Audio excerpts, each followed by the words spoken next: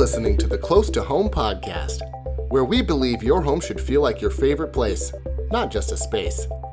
Tune in to get your questions answered, hear from experts, and learn the newest trends, how-tos, and stories to live your best life at home. This is the Klaus Corner, a once-a-week tidbit of wisdom from the host of the Close to Home podcast, Brennan Klaus.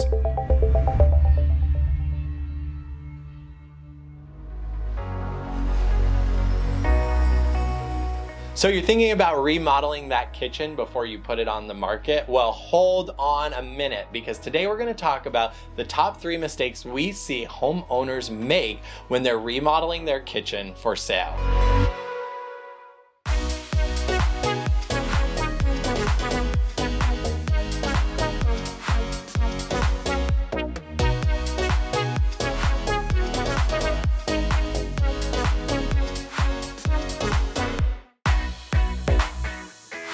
Hey there, thanks for tuning in. Today we're talking about remodeling your kitchen and why it's so important to not make these 3 mistakes when you remodel before you sell.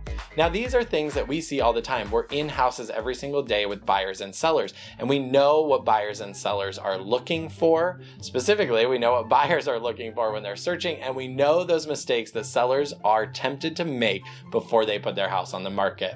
Number 1. A lot of sellers want to minimize the look of their kitchen because it is really popular right now to have open shelving, but they're forgetting to think about storage. It's super important that a kitchen is functional and has a lot of storage. So before you go knocking those cabinets out, be sure that you're thinking about where you have storage, because that's one thing buyers will really look for. Number 2, we see a lot of sellers make a mistake in making their kitchen too trendy. So there are a lot of different interior design trends that come up, and those are really cool in the moment. But when a buyer is walking through a kitchen, they're going to think about what that kitchen will look like in 10 years. So if you're doing fluted wood around the island of the kitchen that's going to be out of style in 5 years, you may want to rethink that decision and just run it past a designer, or think a little bit more about some timeless designs before you actually go for that remodel. And last but not least, number 3 is overspending on your kitchen remodel. Now, it is really important to think about, as a buyer coming in, you are probably going to want to make changes to the kitchen. You may not like the tile that the previous seller has put in. So sellers, as you think about your budget, do not overspend. Do not go to the highest top end of the line when you're putting in those new finishes, because the buyer may want to change them and you may not see a return on all of that money you're spending. So be very careful about the budget. Now, if you have questions about what other mistakes to avoid when you're remodeling your kitchen for sale, or you want us to help you guide you through this, don't hesitate to reach out. We're here to help you, and we'd be more than happy to consult you on what changes you can make to your house for the greatest return on your investment when you sell. Thanks for tuning in. We'll see you again next week. Thanks for listening to the Close to Home podcast. Dive into the show notes for this episode and all past episodes at closetohomepodcast.com.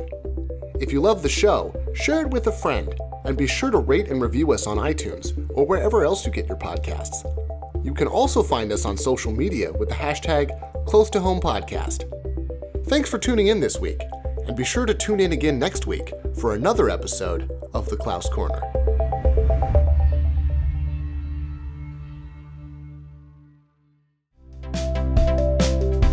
Hey, it's Brennan. I'd love to get this podcast into the earbuds of other people just like you. Will you do me a favor and head over to Apple Podcasts right now and leave me a review? All you have to do is find that purple Apple Podcast app, go to Close to Home, and leave me a review.